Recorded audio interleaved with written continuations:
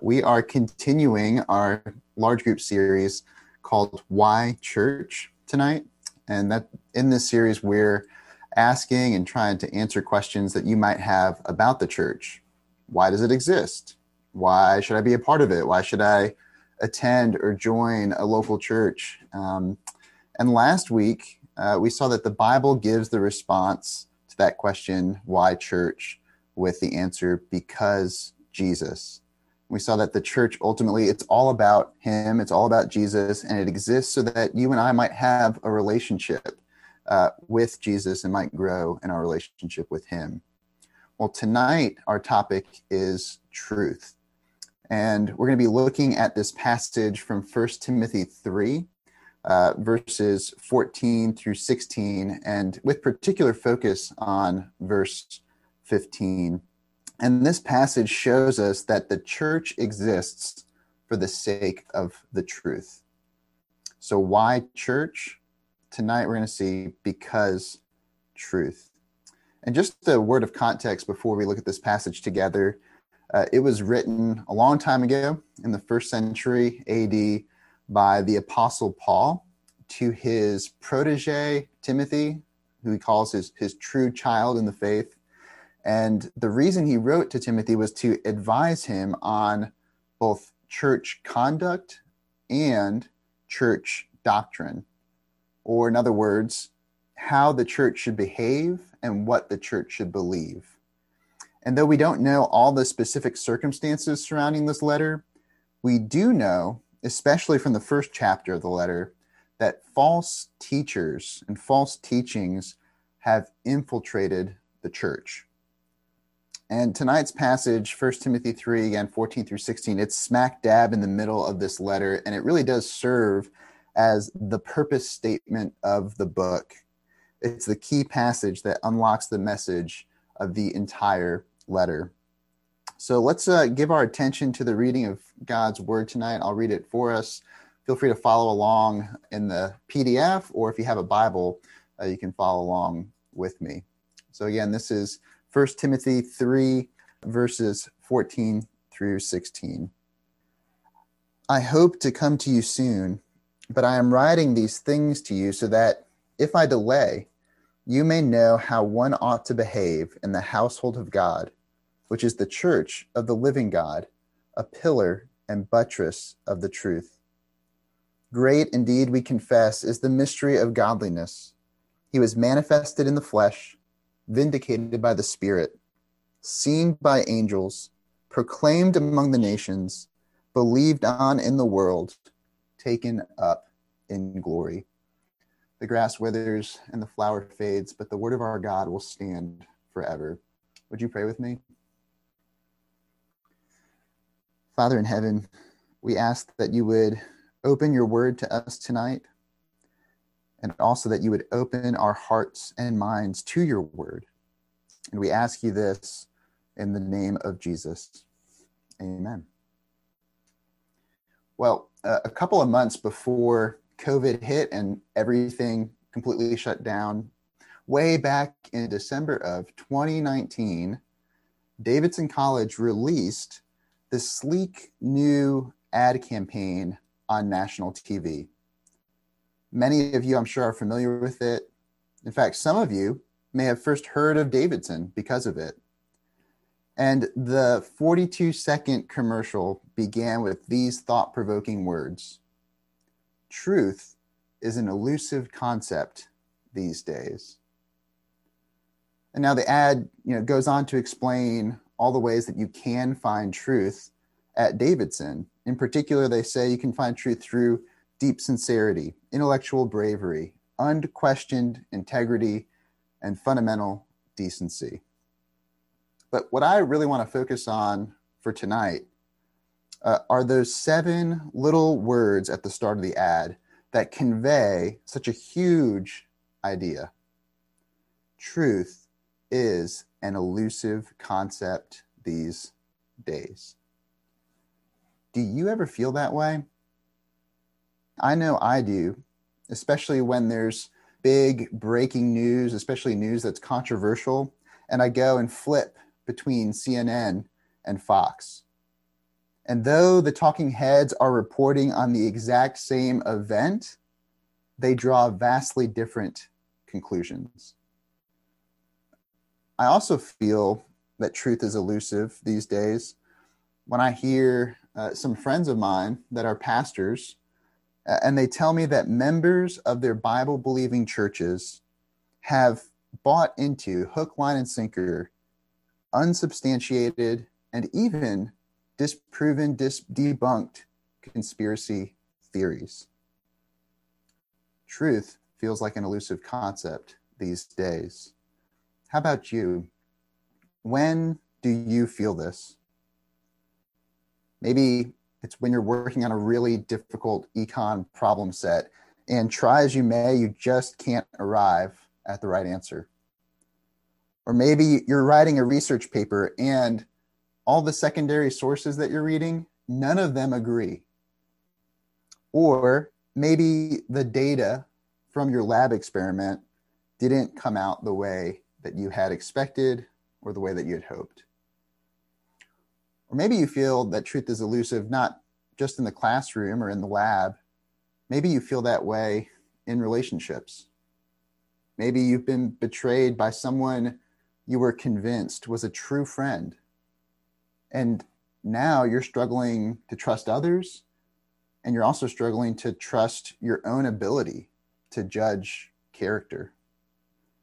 Or maybe you feel like truth is elusive when it comes to your relationship with God, because you hear certain Christians or pastors or professors say one thing about the Bible, but then you hear other Christians or other pastors and professors argue the exact opposite. And so you're left wondering, what should I believe? So clearly, truth can feel elusive in one way or another for all of us. It's a universal human experience.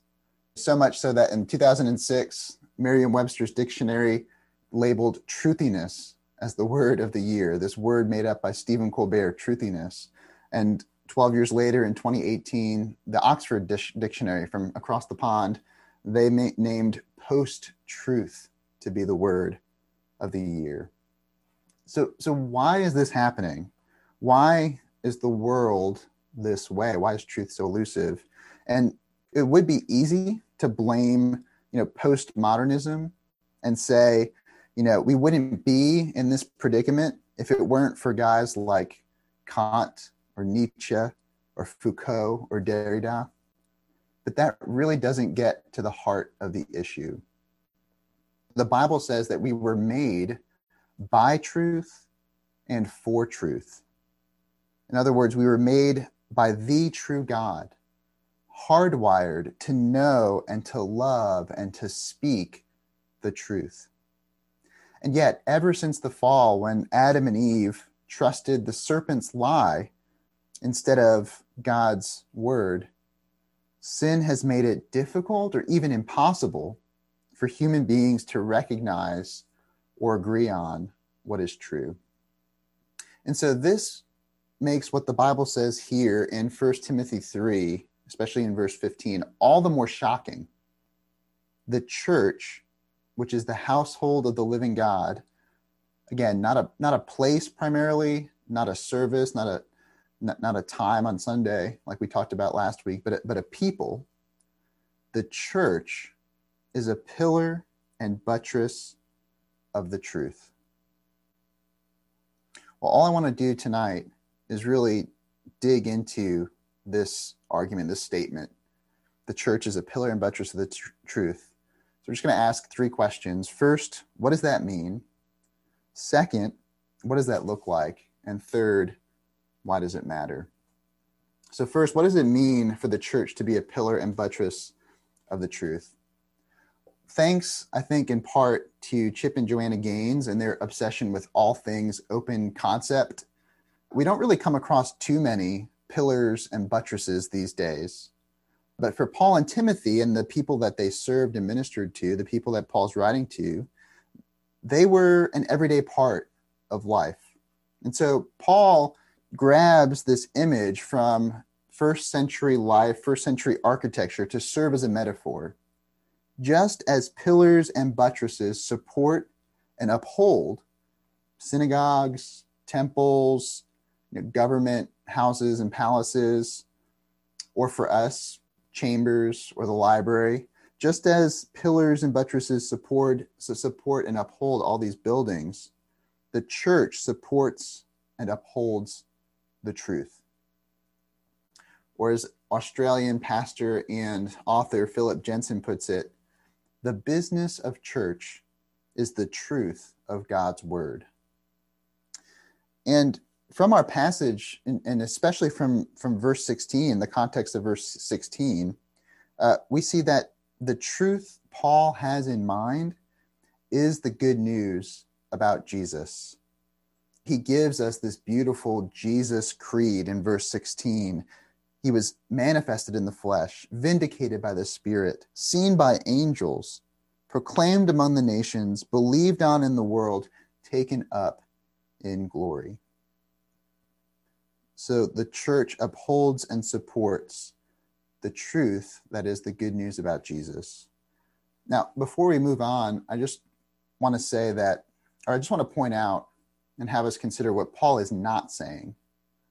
So Paul is not saying that the church is the fountain of truth or the pinnacle, the zenith of truth. In other words, the church doesn't create truth or have the final word on truth. It's not the ultimate authority on truth.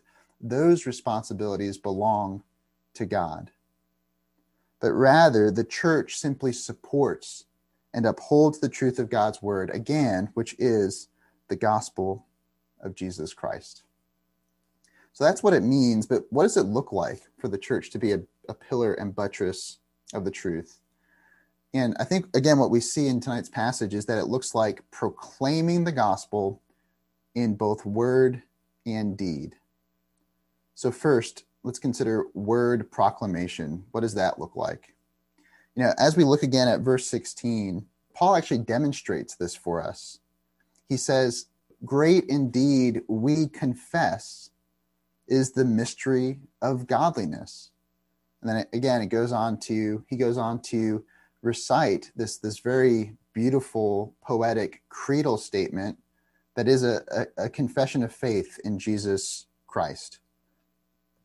Now, when you and I hear Paul talk about this mystery of godliness, we might think that what he's intending to communicate is some sort of how-to manual, some sort of instructions for how to be godly. But that's not what we get. That's not what he gives us, is it? He says, this is the mystery of godliness. He doesn't give us a how-to manual to be godly. He gives us a creed. He gives us the gospel. The gospel is the mystery of godliness. And this is what makes Christianity different from all other religions. The message of Christianity, the word that the church proclaims, it is not, here's how you clean up your life, right? It's not, here's how you shape up your act. No. It's, here's what God in Christ has done for you. Do you believe it? In every other religion, in every other worldview, godliness is something that you attain, that you achieve, that you earn. But in Christianity, godliness is something that God freely gives you and you receive through faith in his son, Jesus Christ. As we said last week, the church is all about Jesus. And so this is the message that the church must cling to and proclaim if she is to be faithful to her calling as the pillar and buttress of the truth. So if you're looking for a local church to attend, churches that proclaim the truth about Jesus, those are the churches worth considering. Those are the churches worth attending, worth joining. But not only must the church proclaim the gospel in word, she also has to live out and proclaim the gospel in deed. So what do we mean by deed proclamation? Notice the reason why Paul is writing this letter to Timothy. I mean, he tells us explicitly in verse 15. He says that he is writing so that Timothy may know how one ought to behave in the household of God. Behavior matters. Conduct matters. It either supports or undermines the mission and witness of the church. As Paul says in Ephesians 4, walk in a manner worthy of the calling to which you have been called. Or as another apostle, the apostle John, one of Jesus' disciples, says in one of his letters, if we say we have fellowship with him while we walk in darkness, we lie and do not practice the truth. And so what's true for the church as a whole is especially true for the church's leaders. And so Paul will also say to Titus, another one of his proteges, that elders, overseers, leaders in the church, they've got to be above reproach. Their behavior, their conduct matters.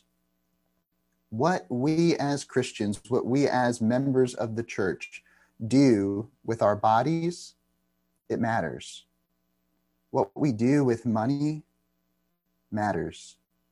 What we do with our power and influence, whether we steward it well and whether we freely give it or whether we hoard it or abuse it, it matters. Because again, in the end, our conduct, it either reflects the truth or it tarnishes it. This is why, church scandals, especially among church leaders, are so damaging. And it's why Jesus's most severe, his most sobering warnings are directed toward the teachers and leaders of his church. Because for the church to be a pillar and buttress of the truth, it needs to proclaim the gospel both in word and in deed. And I think, it's interesting. This really came home for me in a powerful way when I was in seminary. And I remember one of my professors, an Old Testament professor, a really well-respected member of the faculty. He's kind of a rising star at Covenant and publishing books and asking to speak at various conferences and events. My professor started a class with the devotion where he said that he finds himself praying somewhat regularly this prayer. He would pray, Lord, kill me before I am unfaithful to my wife or I abandon your truth. See, my professor knew that there are some things worse than dying. He knew that as a Christian, especially as a leader in the church, that his commitment to God's truth, both in word and in deed, was vitally important.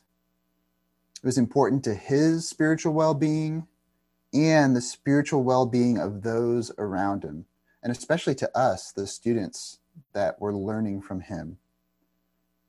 He believed what Paul told Timothy earlier in this letter in 1 Timothy 1, verse 19. He believed that by rejecting the truth, some have made shipwreck of their faith. And so this professor of mine, he would pray in essence, Lord, spare me from that fate at all costs. Now, he was not saying, look, if you have an affair or if you walk away from the faith, then all hope is lost. He was not saying that. He had too high a view of God's grace and mercy and forgiveness for sinners. He knew that while a human being has breath in their lungs, that there is still time to repent, to turn from sin and turn to Jesus.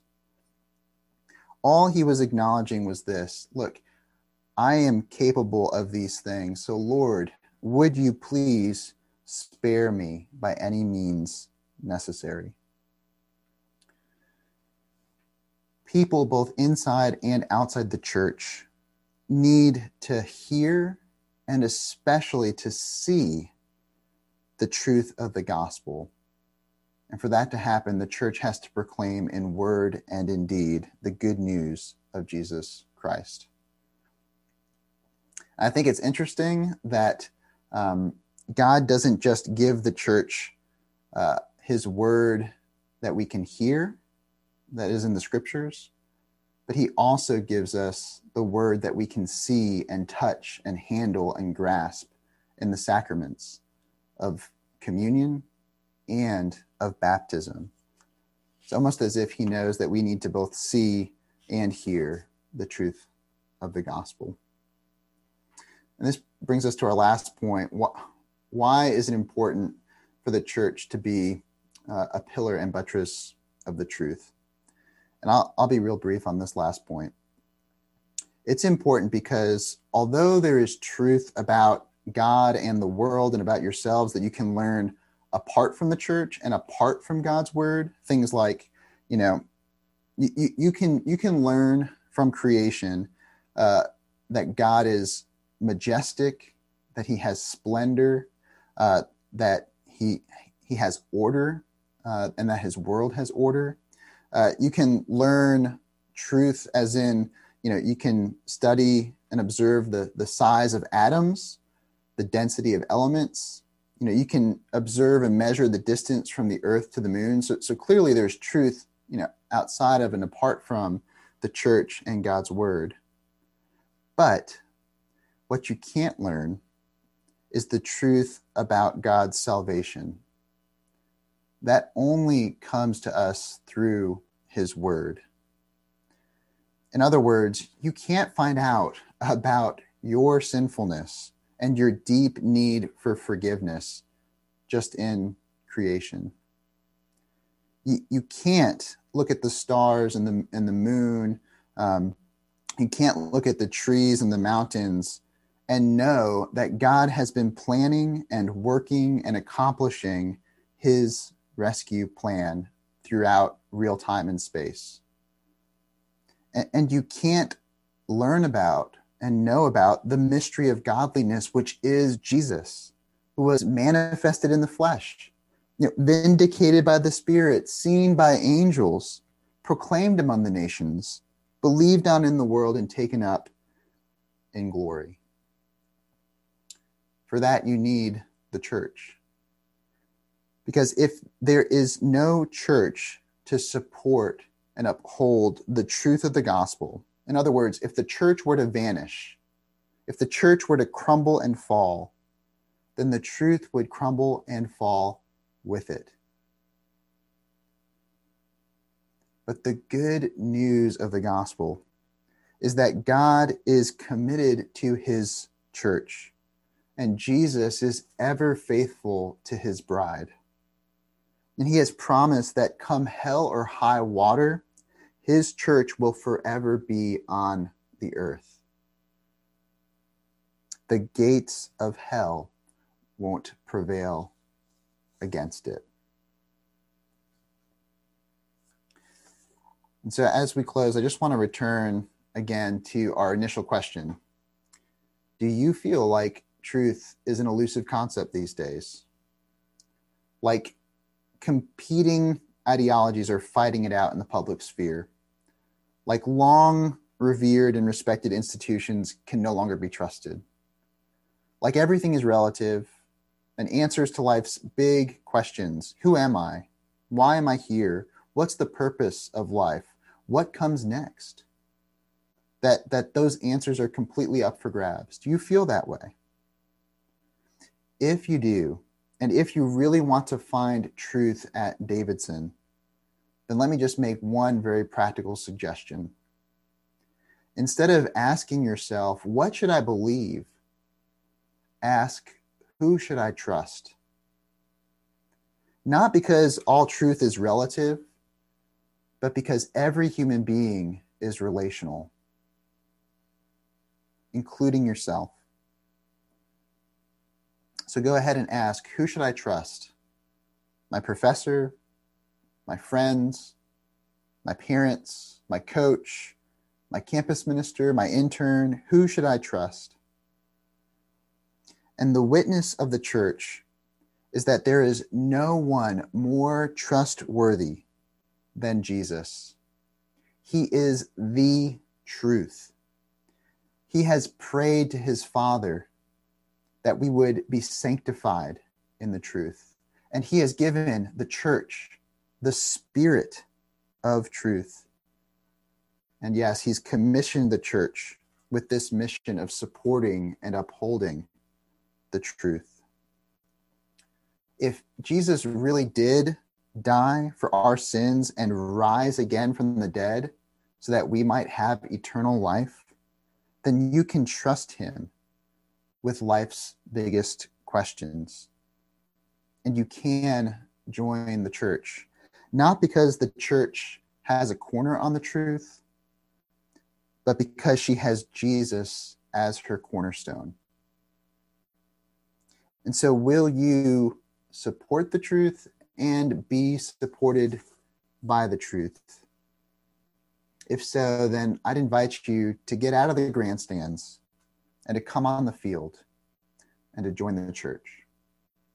Would you pray with me?